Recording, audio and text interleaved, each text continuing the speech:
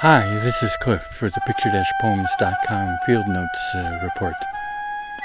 I wanted to try something a little bit different this afternoon. My main theme will be altitude difference and climate change. And I wanted just to go on a little bit of a walk, and I'll just mention the things that I'm working on out here doing field work. It's the 18th of April. It's a beautiful bluebird Oregon blue sky day. A bit on the warm side, probably as much as 4 to 5 degrees above Celsius above climate average.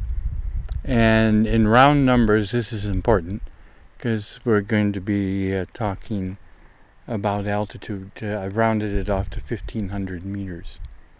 We're actually slightly lower than that, but we're rounding it off.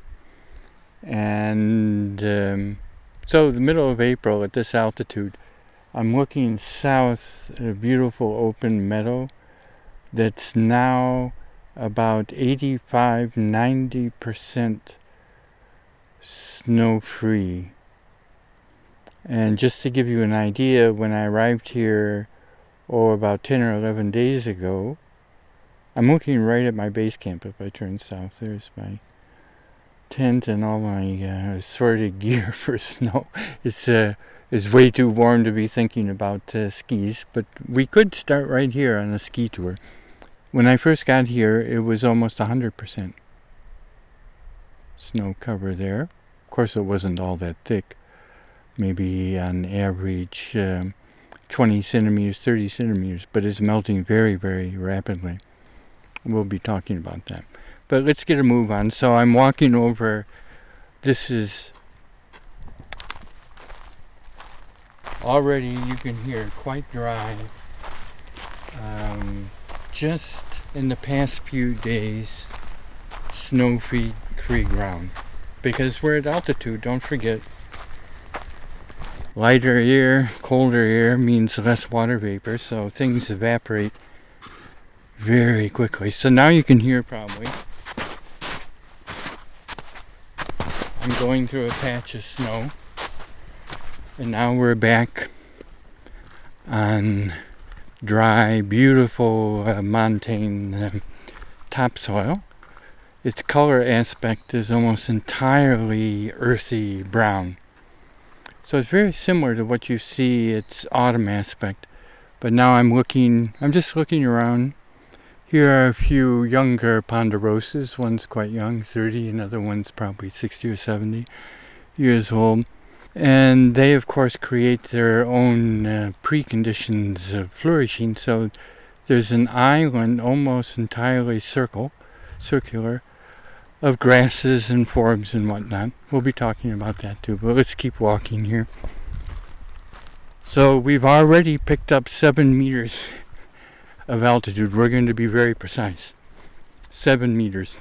And here we are, just 7 meters above our base camp.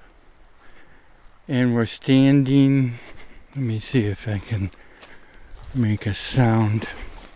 We're standing in a once magnificent, it's still magnificent. That's the sound of quaking aspen, the most common species of tree in North America.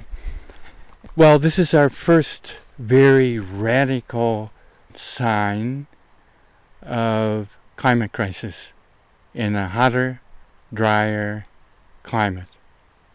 That will be our main theme. Hotter, drier climate. And how snowline, that's a key concept. That's why it's so important to think in terms of centigrade and Celsius. Just 1 degree C is the difference between rain and snow. Well, the aspen, let me see here. There they are again. This is and what you look for in aspen groves. If you don't know the tree, it's probably, for many people, and sometimes myself, they're listening, is one of the most beautiful trees on the planet. And they're just starting to bud out.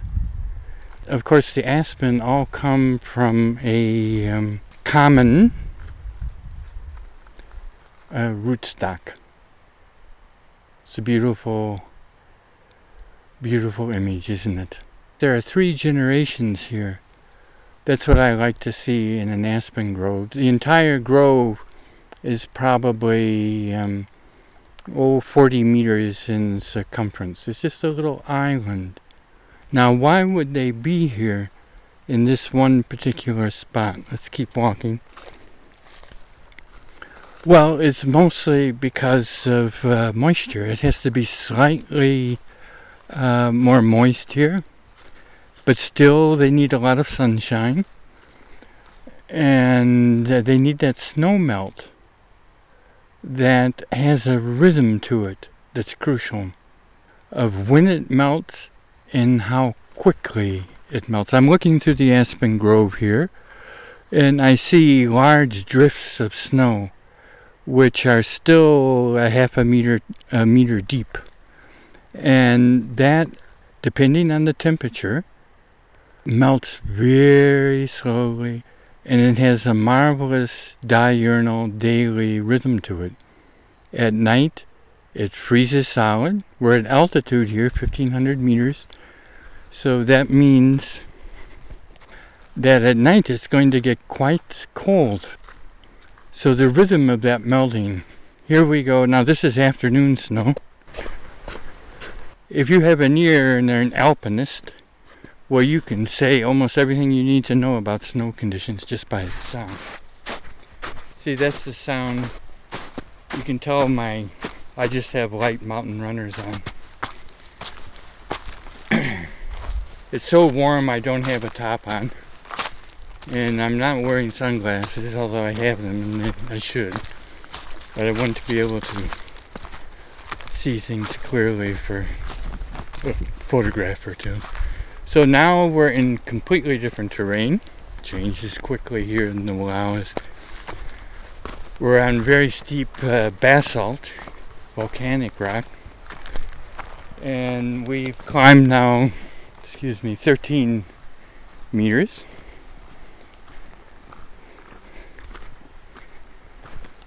Let's keep going a little bit here.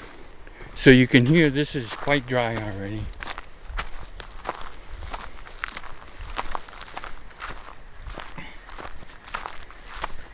Now listen to this. You hear how it's still intermittent snow. Well, we continue. Oh, listen to this.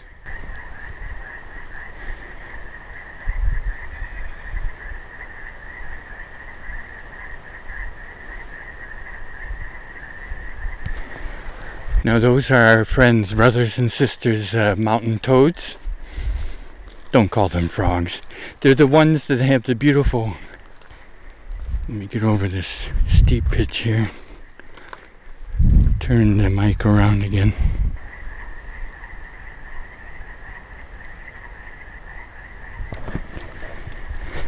Bufo boreas, if I remember right. They have the white stripe down their back. And they totally disappear 8 or 9 months of the year. What we hear are entirely male toads. And if we keep on walking, listen to what happens. I wasn't intending on doing this, but they presented themselves.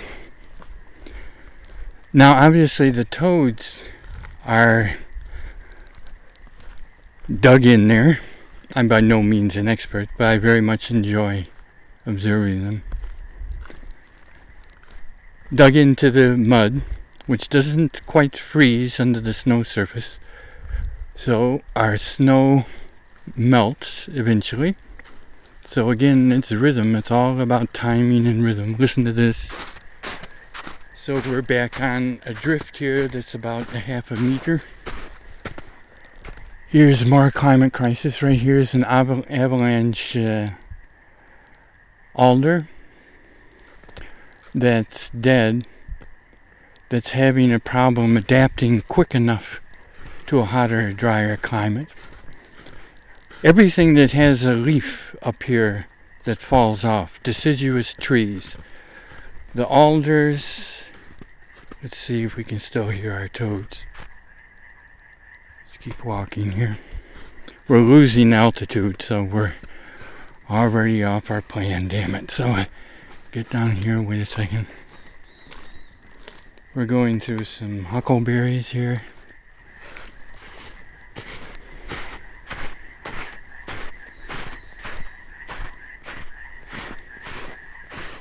So now we're in quite deep, drifty snow.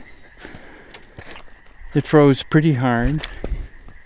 I gotta be careful that I don't fall through here. We're going over a old Doug fir trunk. Well, this will be a different route, but it's a good route. Anyway, so we're going down. We've lost about 7 meters. Let's keep going over here.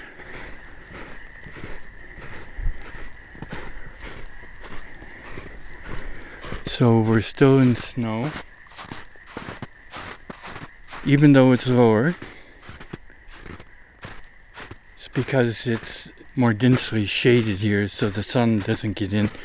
And let me stop just here. It's remarkable that what a magnificent instrument we have with our own physical mind body.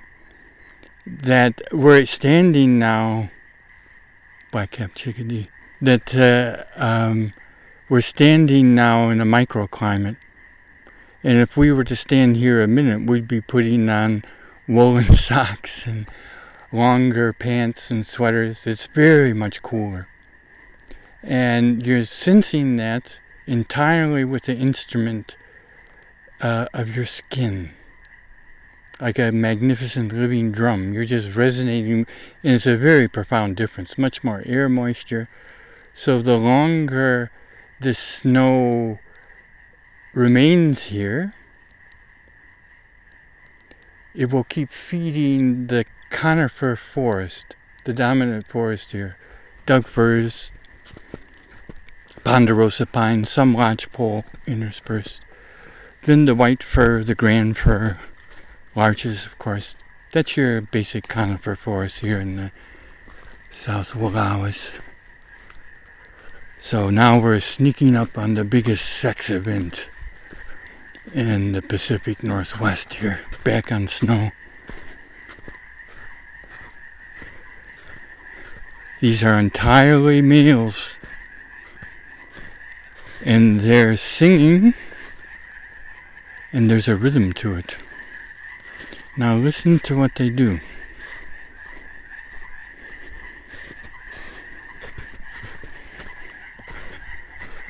Quite a bit of snow here, a good meter or so. And I'm only sinking through maybe 15 centimeters or so. So it's easy to walk on. That's only because it was very cold last night. Listen to this.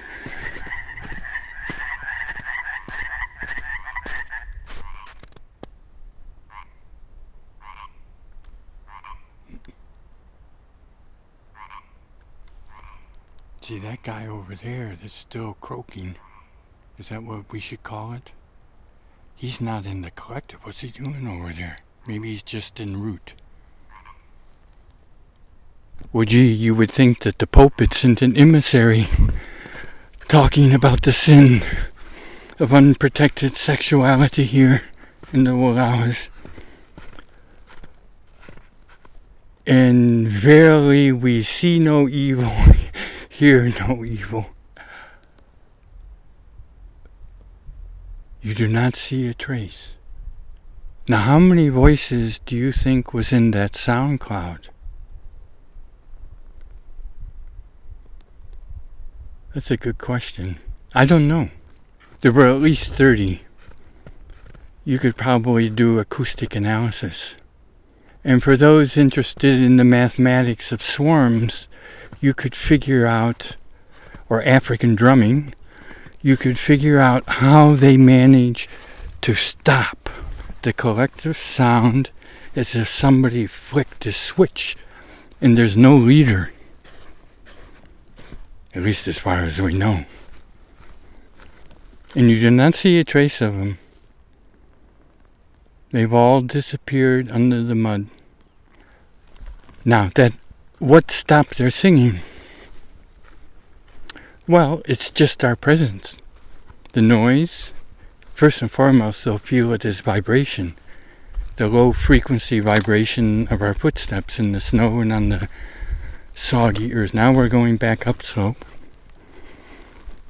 So that was our mountain toad excursion. And they were, of course, we just walked all the way around it. A small, seasonally full melt pool. That's only, with all of that sound, that's only, maybe 5 meters in diameter. I'm looking right at it, very undeep.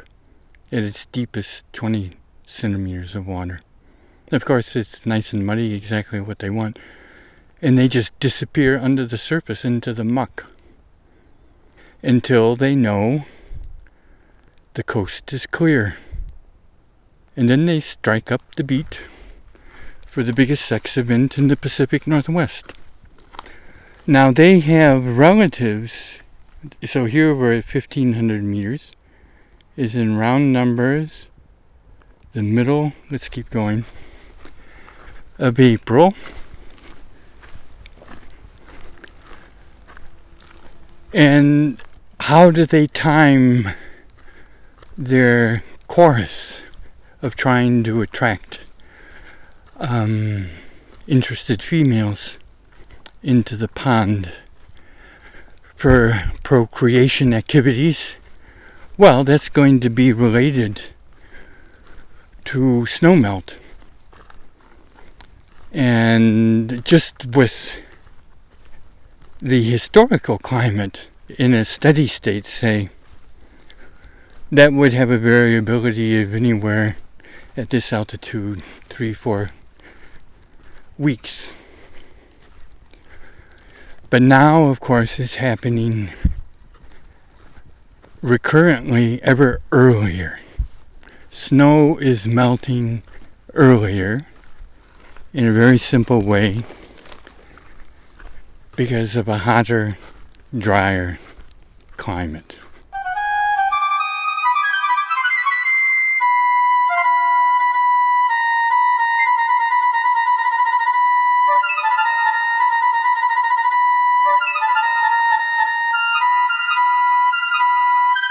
We just picked up 13 meters.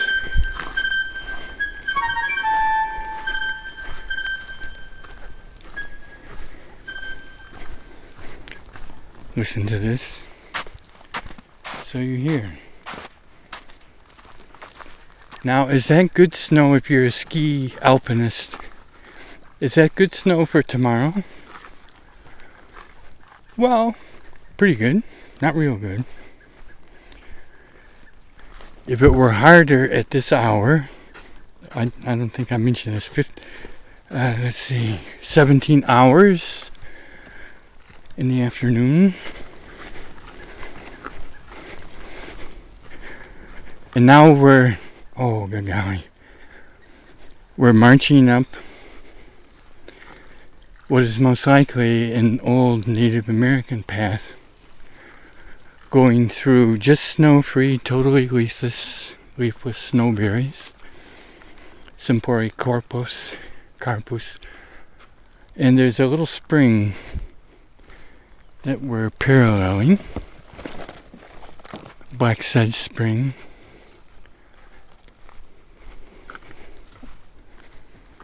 And now we're in total shade. That's partly time of day, and partly because of the closed canopy. So just in this little trek that we've done so far, how many microhabitats have we seen? This is not a green pasture in Holland. This is a landscape with almost infinite complexity. It's changing as we speak. So here's a cluster of grand fir, white fir.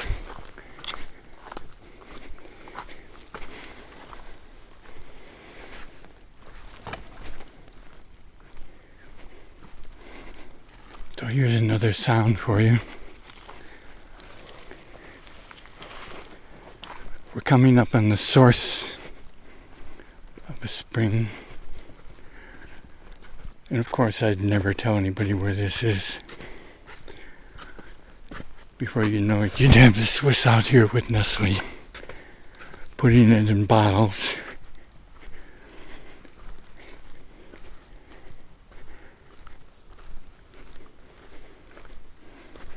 See if we can hear this.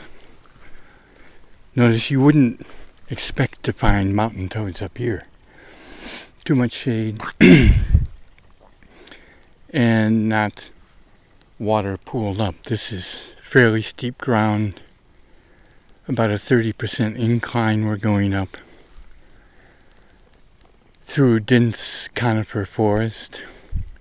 And now, lo and behold, here's a spring.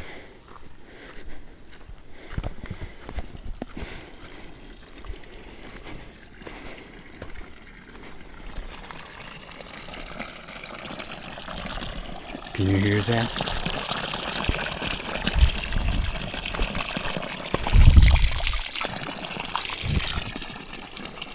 You can drink right out of it. We just did. That water is at about a constant temperature, independent of the time of year, of 6 or 7 degrees Celsius. And it's just bubbling out. It almost looks like a home water tap. Just a thin, more than a trickle stream, but magnificently clear, pure water. No need, in my view, to filter it or to do anything. So we're keeping going, trying to connect up with our main theme again, altitude and climate. So notice that whole habitat, I can't do it justice and keep marching up the mountain. That it's a whole microhabitat that one could spend a lifetime getting to know. I'm looking down at it now. It's about 3 meters below us. It's already greened up. It's about 30-40% snow lingering yet. And that water is coming from somewhere deep down. It's surrounded by that mixed conifer, let's just keep calling it that, with trees about 30 or 40 meters, all an average age of 100 years, 200 years plus. But it's not old growth. It's been logged 2 or 3 times in here. And we just stepped over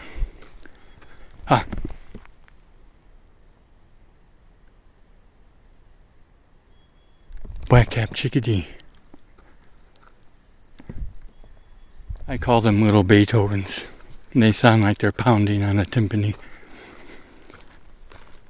They band up with the black-capped chickadees during the winter here, although we didn't see much of that this winter. So we're on the rise. Now back you can hear it dry. No snow in sight.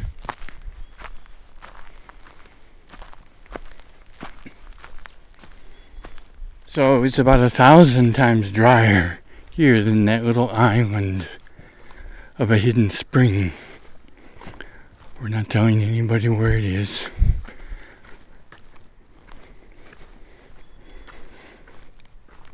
Now I should pause here, I guess. This is a little snow valley. Isn't it a beautiful, pure sound? That will normally have deep drifts in it, lingering into almost summer. So that would be into June. And now it's the middle of April and it's totally snow-free. The ground is still wonderfully moist. And that's a joy to see here because this is a conifer forest that's adapted to hot and dry to start with. And totally dependent on snowmelt for moisture. About 85%, at least, of the precipitation in this part of the Wallowa is in the form, historically, of snow. So let's get up this little slope here. And we're on Forest Service ground. This land is our land. This land is your land. But that's the subject of another field note. We're passing some redroot. And that's largely FIELDNOTES velutinus, magnificent plant. We'll do a whole field report on that one soon. It's a plant of countless uses. Very much maligned because it takes over roads. It grows so fast. Okay, now, let's see here.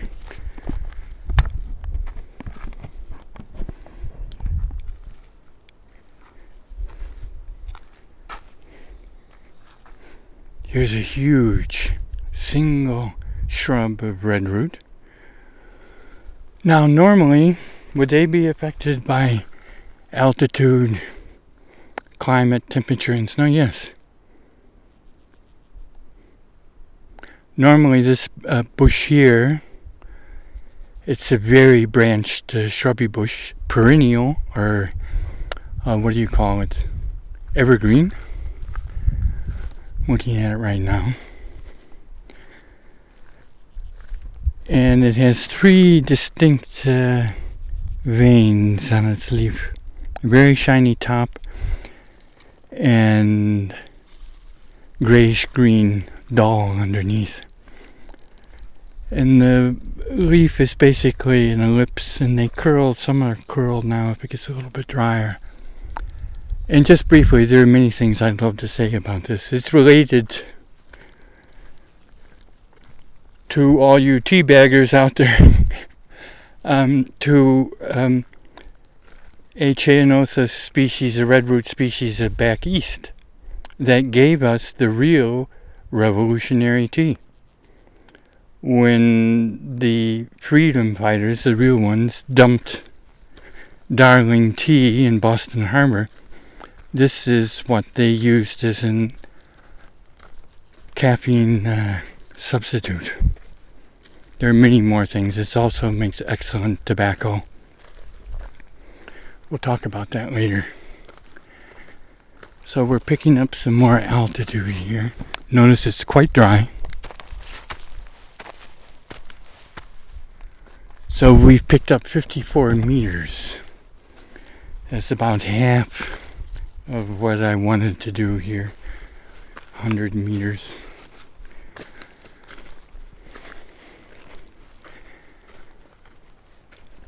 It's very dry. Now there's no snow in sight. Here's some willows. Catkins just coming out. Underneath we have some snowberry. And their leaves are opening now quite early. And of course the red roots are evergreens. Here's lupin coming up. Here's the evergreen Oregon grape, the dwarf one, not the one that grows on the west side. Here's some more blueberries, huckleberries. So is there already fire danger here in the middle of April? Well, no, certainly not extreme. The Forest Service would rate it as low right now, of course, because there's moisture everywhere. And we have to have a whole lot more desiccation and heat before things get ready to blow up. Here's some lupine coming out, but they're just leafing. This is only snow-free, perhaps. This is a southwest facing exposure. We're already way above Little Dark Sedge Spring. We're keeping a secret. We don't want Nestle out here. Now here I just pulled out some, we're asking permission, some of yarrow. If we were doing a field note report on healing plants, well, the Wallowas is the place to do it. It's wonderfully rich here. This is the same species of yarrow that grows in the Alps, Achillea millefolium. So it's circumpolar and one of the healers of healers. And the reason why I took let me just munch on it.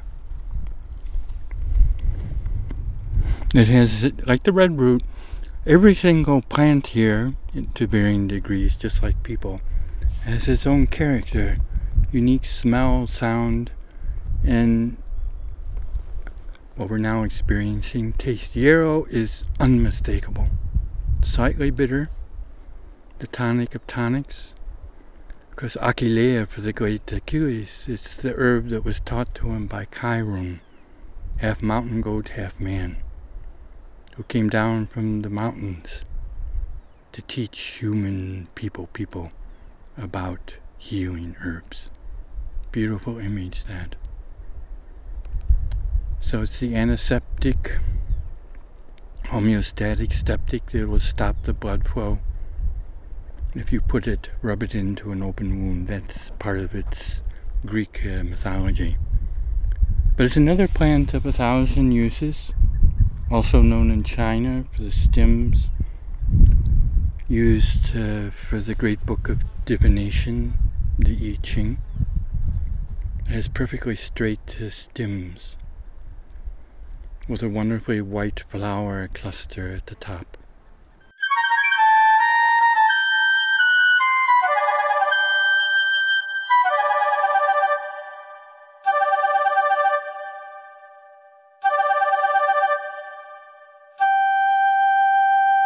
Now, our theme is altitude and temperature climate crisis. So, in round numbers, a little bit too much. Let's cheat. Say we've come up 64 meters. Round numbers, we have to be simple because we want to be, in a general way, crystal clear. At least as clear as possible.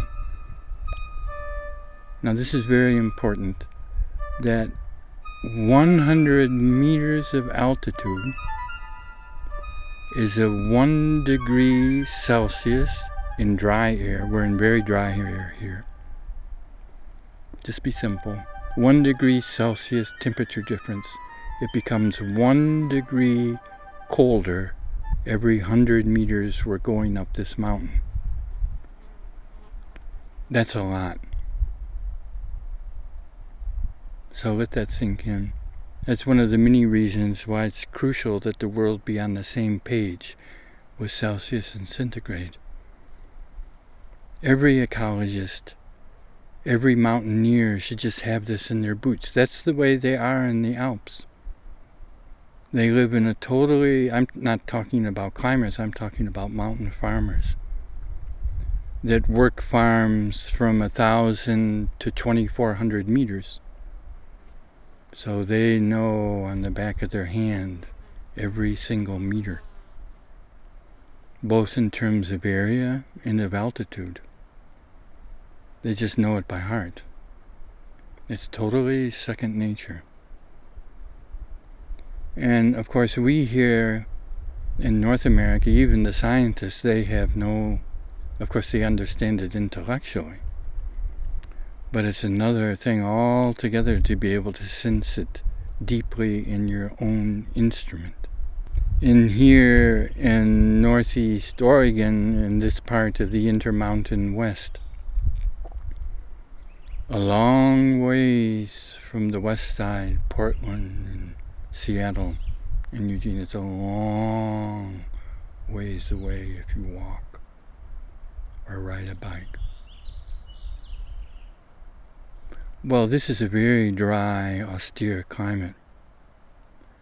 And what rainfall we have is almost entirely thanks to elevation difference. So elevation is the king of differences here. It's the primary difference.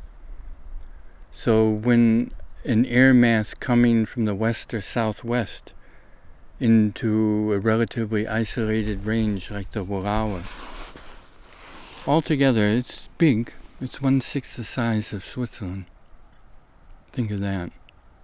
To my back, I'm looking downslope, is entirely, we're just about ready to enter the formal wilderness. Of course, the trees here don't know the difference. But I mean, nature's trust, which has been set aside, thank the gods.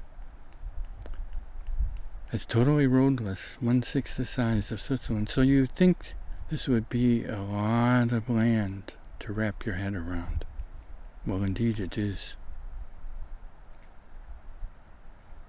But the culture which has taken hold here is not in any regard a mountain culture. It's entirely a riparian canyon culture. This cannot be said with enough emphasis. No one lives here. This time of year, no one comes here, except on weekends, perhaps, heaven forbid, a snow machine, or 2 or 10 or 20. No one lives here. No one works here, except for projects. And then in the summer, when it's totally snow-free, it's night and day. Not that that increases understanding, but there's a tradition of lowlanders, people that live like in the close-by communities where I have an office, and they're down at 700, 800 meters.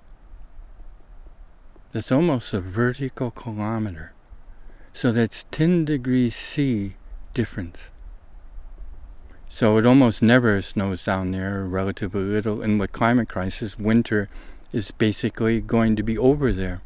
There will no longer be much of any winter to speak of, with snow and cold and frozen earth and all the rest of it. Whereas here, traditionally, where I'm sitting at our 1,566 meters, is normally a good snowpack of 2 meters, which comes on climate average, historically begins to build up in November and then reaches its climate maximum April the 1st, and then goes into very slow and gradual decline. So what you make, I'm drawing it now with my finger if you can hear that, is a bell curve, a simple bell curve. The snowpack has a beginning, a middle, and an end. Now, where those points begin and end, that's obviously very important. And where it begins to decline is important. And that's also its maximum depth. Those are all relevant differences. All of those are being profoundly, very rapidly affected by climate crisis. We're just seeing the very beginning of it. Ask the trees.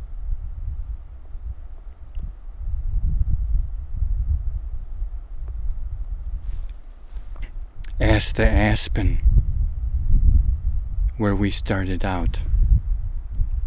66, just say 50 meters rounded off. So that's only a 0.5 degree C difference. But it's still impressive, isn't it? Just that little bit of walking is nothing. That's a 0.5 degree Celsius. And again, for those scientists listening, in my view, we should not try to be too precise, because that will confuse us.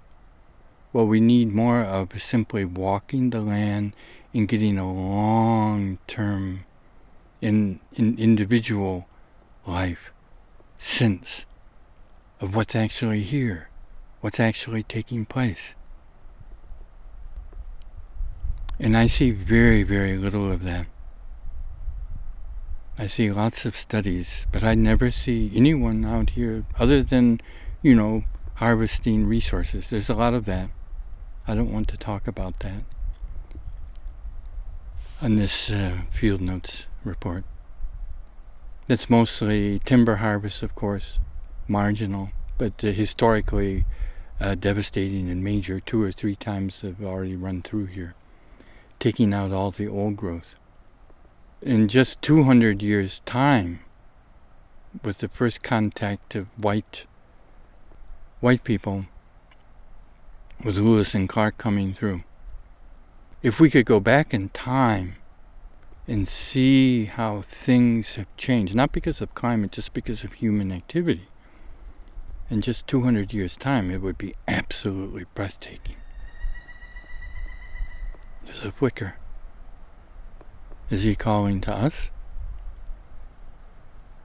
Notice the resonance of the sound. That's a real concert hall. That's all these old growth, a lot of Doug fir now.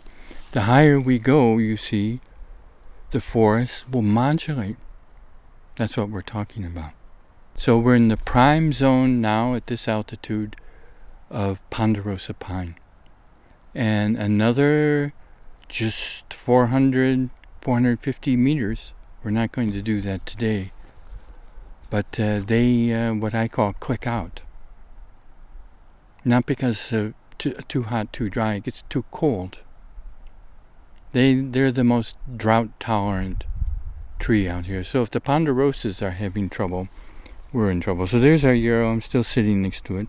I just wanted to say that all of these marvelous herbs here, there are very few weeds that are yet noticeable. They'll be coming up later.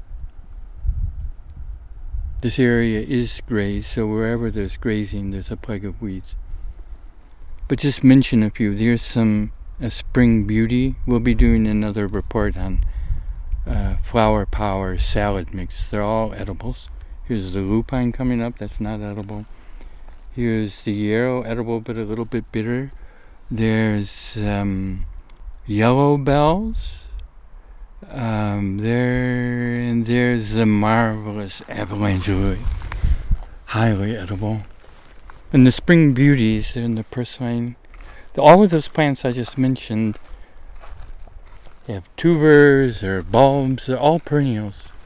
So once you get to know them, you know them forever. You can teach a child, however young, where these plants are, and they can come back and teach their children and their grandchildren the plants. So these glacier lilies right here, just about finished. So they've been out for 3 weeks. Here's a Claytonia, the spring beauty, very beautifully named, magnificent plant, highly edible. It's also called Indian potato. But you kill the plant if you dig out the little nutlet. So that's more for when you're seriously in need of food.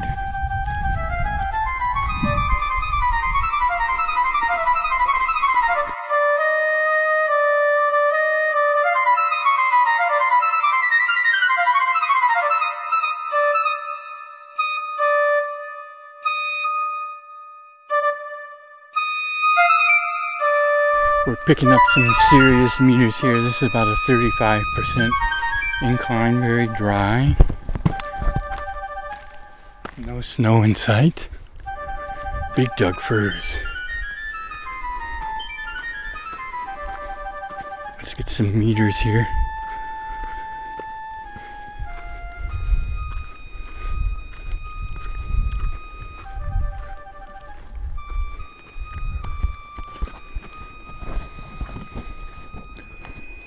Here's the other species of snowberry, the taller one.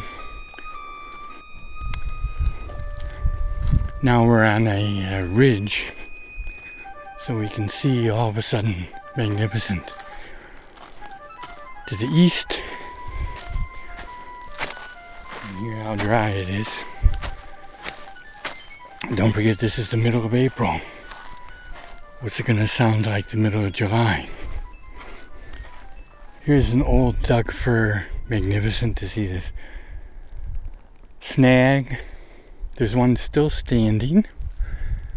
It's probably a 300-year-old tree. It's blown off at the top. There's only 3 meters left standing. Used by a whole community of organisms.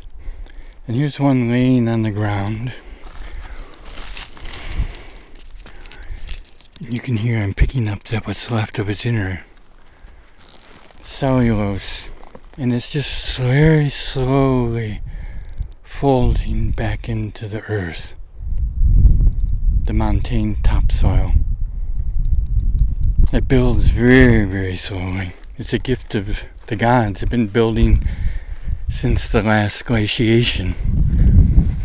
In retreat of the glaciers, here's a whole field of claytonias. You could make an entire salad bowl, and they're very fresh. They come directly after snowmelt. That's why they're called, it's a beautiful name, spring ephemerals. Well, let's see, we're almost at our 100-meter mark.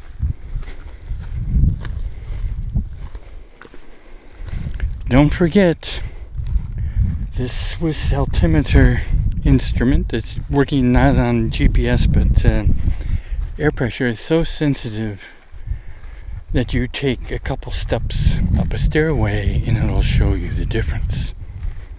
That's the weight of our atmosphere pushing down on us. So the higher we go, the lighter the air gets. Beautiful old ponderosa, probably 200 or 300 years old. That's how it opens up. So now we're in a different habitat, fewer trees. And why is that? It's not because the trees have been cut down, it's because the snow has historically lingered too long in the growing season. That together with rocky soil.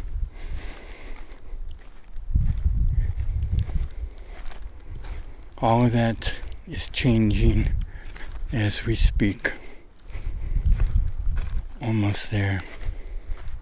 I'm just looking over here. There's some Doug fir with a serious infestation of dwarf mistletoe. I don't want to go into that now, but for those looking for research projects, the relationship between mistletoe and altitude and how that's changing is analogous to mistletoe in latitude. And it certainly needs to be studied. Almost all the Doug fir, probably about 50% of the ponderosa, many of the larch are affected by dwarf mistletoe. So we're almost there. We're just doing this in random. I didn't have a spot picked out. This is how I normally work. Normally I'd be running this ridge, and you can go very quickly. I didn't bring a tripod, just 2 cameras, and both held handheld. So normally I just keep walking and then say, oh, this is interesting, and stop and study it, the macro lens, and then start making, here we have some mertensiana, some bluebells, also edible. Member of the borage family. Everything, it looks very similar in color to the garden borage. Perhaps you're used to putting the flowers in your salads. It's an unmistakably beautiful signature blue color. So we just went through a micro grove of those. Think of that.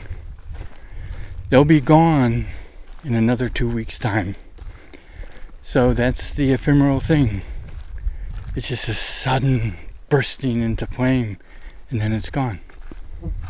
What could be more beautiful than that? And if you want to follow them, then you just keep on going higher. You start at this altitude. Say you were here camped. You had the time. Next week you go up 50, 100 meters higher. And you have the same plants just beginning to flower, so you can see the whole thing repeatedly. With many of these spring ephemerals, every single one that I mentioned all the way up into, think of this, winter or summer solstice, including our friends, the mountain toads. If we were to keep climbing, if we had more time, now we're getting back into snow. Well, that 1,500 meter mountain toad colony has relatives up at 2,400 meters. So nearly a vertical kilometer higher. Well, their big sex festival doesn't start until climate average the beginning of July. Think of that. That's how much later the same species, evidently. I mean, there might be variations that we don't see. We're almost at our 100 mark. Yep. Here's a cluster of dying white fir. I don't know quite what's doing that. Let's get over here. Okay, 100 meters in round numbers. And we're back into snow. That's a good place for me. You can hear the difference in the temperature. My feet are not going quite as far into the snow. And of course, this is just a big blotch drift. It hasn't really snowed here for weeks. A lingering snowpack. And it's melting in the periphery all the way around. Okay, so now it's time to sum up. But that's amazing, isn't it? That was just 1 degree Celsius. Now, why did I pick 100 meters, 1 degree Celsius? Well, as we all know, or should know, that the world has decided that 2 degrees warming C is acceptable. And we've already put, in my view, so much carbon into the air that we almost, even if we were to go carbon neutral today, we can count on at least 4 or 5 degrees Celsius. So, but that's an average, of course, and it's probably for where we're at here, not, with emphasis, not the appropriate way of thinking. So who are we going to go to find out about the Wallowas? That's a good question. The people who would have known are all gone. And have been gone for decades.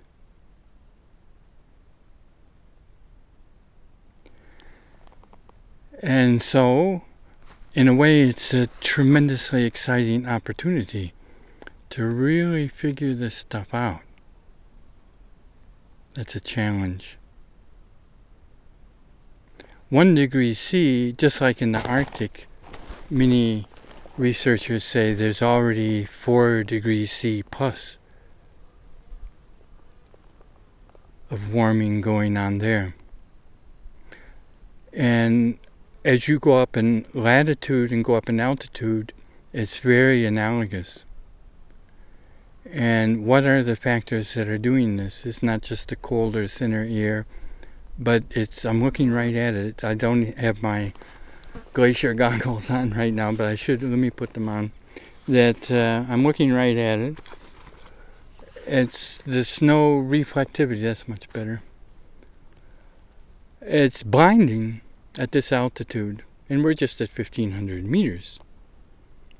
So this is old snow, so it has needles and dust and whatnot on it. But when snow is fresh, it is highly reflective. All the incoming energy, everybody should know this, that is sent right back out to outer space, is reflected. It's like painting. The Dutch used to paint their greenhouses with a white matte paint to reflect the incoming UV and reflect it out into space. Well, they know that if they don't have that, instead of reflecting it, they're going to be absorbing it. So the effect of carbon is no different than a car that you forgot to roll down the windows in the middle of summer, and you come back and it's stifling on the inside. Instead of reflecting the heat, you're going to be trapping it. And so I'm looking at this edge around. It's highly complex. In Mandelbrot fractal terms, it's infinitely complex border between snow surface and dark dirt.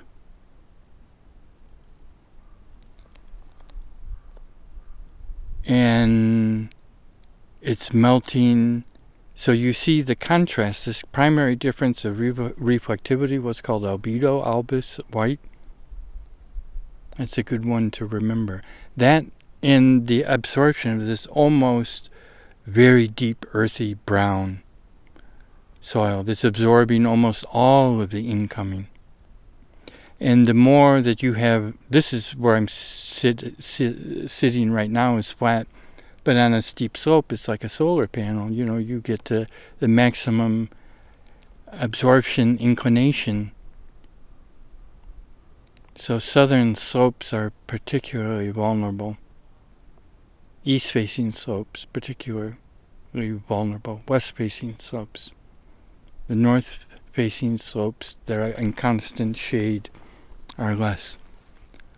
But this reflectivity is the primary factor of why mountains are analogous to the North and South poles.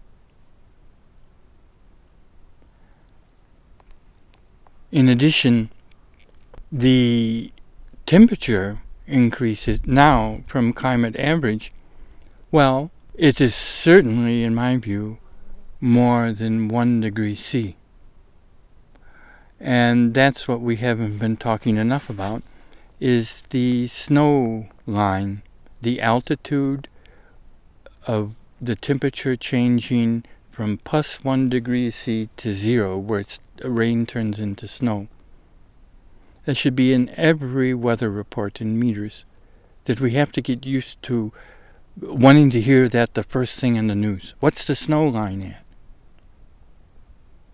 That's the primary thing that we want to keep track of as alpinists and skiers, and for safe movement in the winter mountains, is that snow, where's it at? And then to get an idea of how it's changing, because it's rising, and is rising very rapidly. Just as the sea levels are rising much faster than models predict, and ice is melting in the Arctic and the Antarctic and in Greenland much faster than any of the climate models that I'm aware of predict. Well, the snow line is also increasing that means going up in altitude very much faster than, well, not so much models, because there are not that many models of it. But the predictions would leave you infer from a simple one. We just went up a 1 degree Celsius temperature difference, just that little bit. So that's why I call it 100 meters, 1 degree of climate. But actually, what's happened here is probably, in round numbers, and of course this is just the mere theoretically somewhat informed guess, is 2 or 3 at least. and the higher increase of average air temperature, and that factor would increase the higher one goes. And that has to do with, now let's bring our field notes to a report conclusion here. Well, so we have snow line, and this is the way to say it. Here they talk, because it's very important for irrigation further down in the canyon country, where they're growing large amounts of alfalfa and triticale and such things for livestock. It's totally dependent on almost 100% on irrigation, and therefore 100% dependent on snowpack. So this current winter has in some respects been a good winter. So generally people go back to sleep. We're still, in my view, in a drought.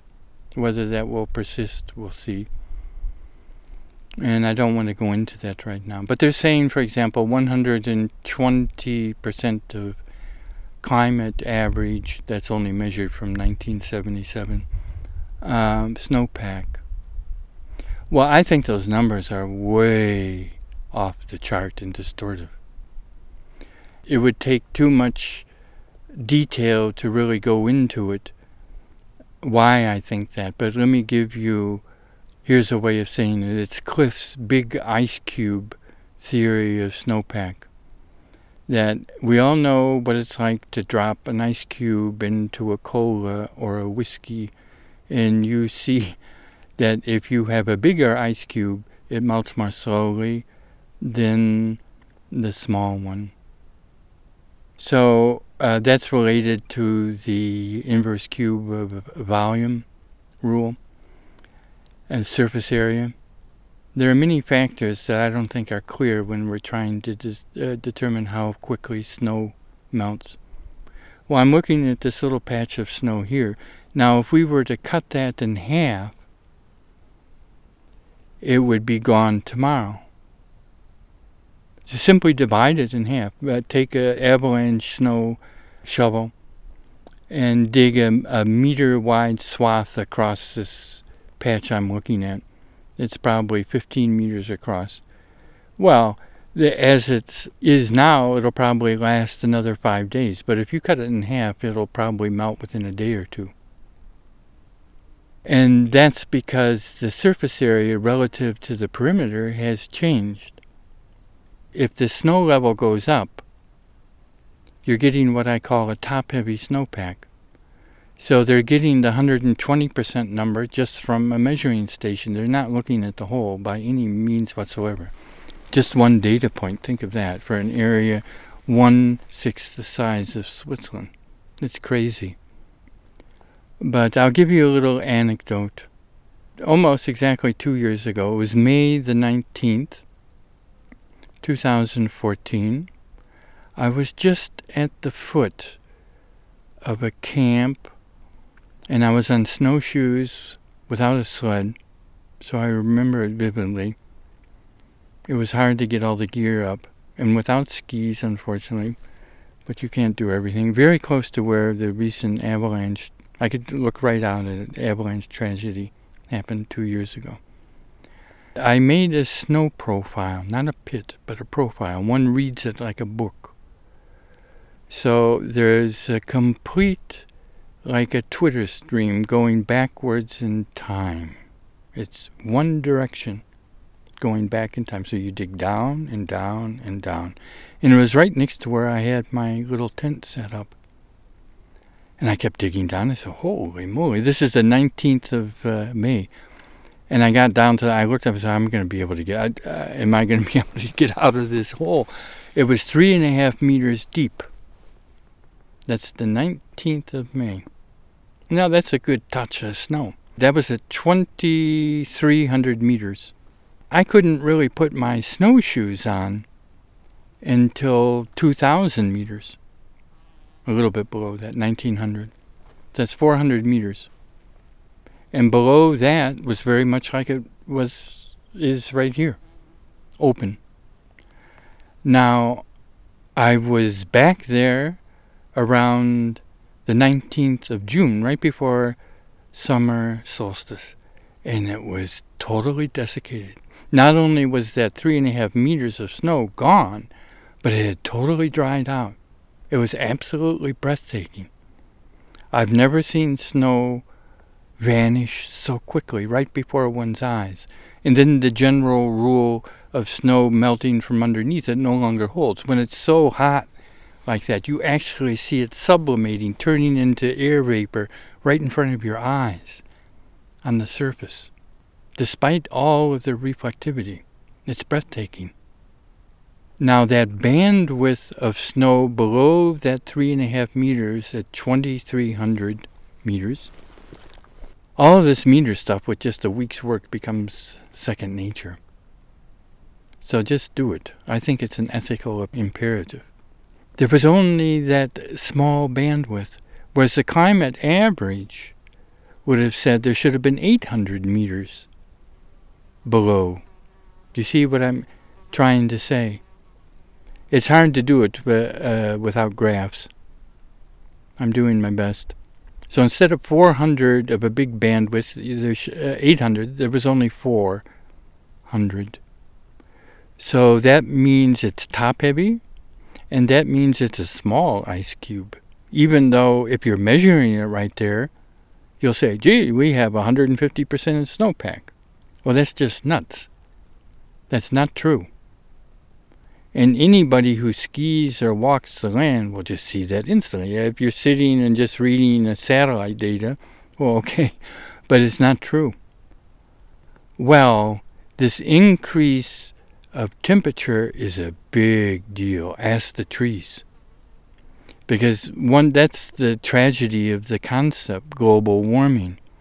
1 degree Celsius for a ponderosa pine can be life and death. For a Doug fir, life and death. For those mountain toads, life and death. We don't know about the mountain chickadee. There's a whole invasion up here. Somebody do a monograph on it. Of robins. They're here year-round. This winter slightly less, but they're here year-round. Right down where we started at 100 meters below this, there's a magnificent ecotone that's totally dominated by Turdus migratoris, the little shit that migrates, no longer bothers to migrate. They're just opportunists taking advantage of a hotter, drier climate. And pity all the other song thrushes, because they'll just chase them right out. I saw a robin take over the branch of just a downy woodpecker. I've never seen anything like it.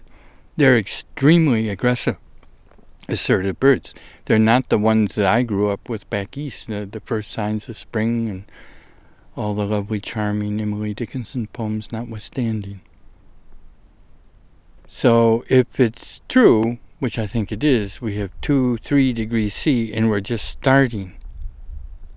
And the last thing, there are too many new concepts, I know, but is a runaway, what's formally called forcing, a positive forcing. Very unfortunate language.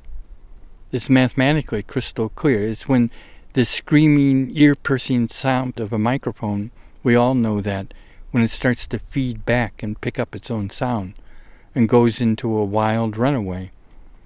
It's when your output becomes the new input. And then we have an exponential rise of effect. I refuse to use that name hockey stick. But it has this shape of a steep crescendo, or in music, a accelerando of an accelerando, until eventually you get a straight vertical line. Well, we're just at the very beginning of that. And I'm sitting in a positive forcing. a positive feedback loop. That this early snowmelt was very most likely caused by increased carbon in the atmosphere, now above 400 parts per million. Just think of your closed windows on your car in August. That's what the CO2 is doing. But at a certain point, that forcing, that positive feedback, that microphone screaming into its own sound, takes on a life of its own. And that's what's happening right here. This warmth that I feel on my skin, and it's time to get headed down the mountain. We only have about an hour of direct sunlight left. We're absorbing more energy because of the lack of snow reflectivity. That leads to hotter microclimates, the ones we've been walking through, which leads to more snowmelt, which leads to more absorption. And then the final note here is, well, this is wildfire country. So a hotter, drier climate does not bode well for wildfires that also go into runaway, exhibiting fire behaviors that humans, at least scientifically, have never witnessed before. So we'll see what the future holds. I can tell you here this little story we've done for our field note report. Well, this is the culture of hydrocarbon man here, where I sit. If we were to go down into any of the little towns, no one has told them to buy the line of the fossil fuel companies. I mean, that's a kind of denial which is totally ethically despicable and disingenuous, because you know your line. Here, culture is beyond ignorance, but does not see any relationship between lack of water or drought or wildfire with worldview, way of living, or use of fossil fuels. Almost none whatsoever. Not only do they not see that, but they will resist you with great force to the point of threats and violence. If you say, well, look, this whole thing is the cause of what's going on, of horrendous wildfires, loss of personal property and whatnot. What the hydrocarbon man is calling for is more logging, more of the same old, the same mistakes of the past. It's not a question of communication, it's much deeper than that. My own feeling, and I'll end with that, that's a promise. The root of climate crisis isn't carbon. It's the destructive nature of thought itself. I wrongly divide myself from the world. Everything other I either ignore or fear or seek to control or destroy. Our war against nature, against ourselves, only ends with a revolution of thought and consciousness.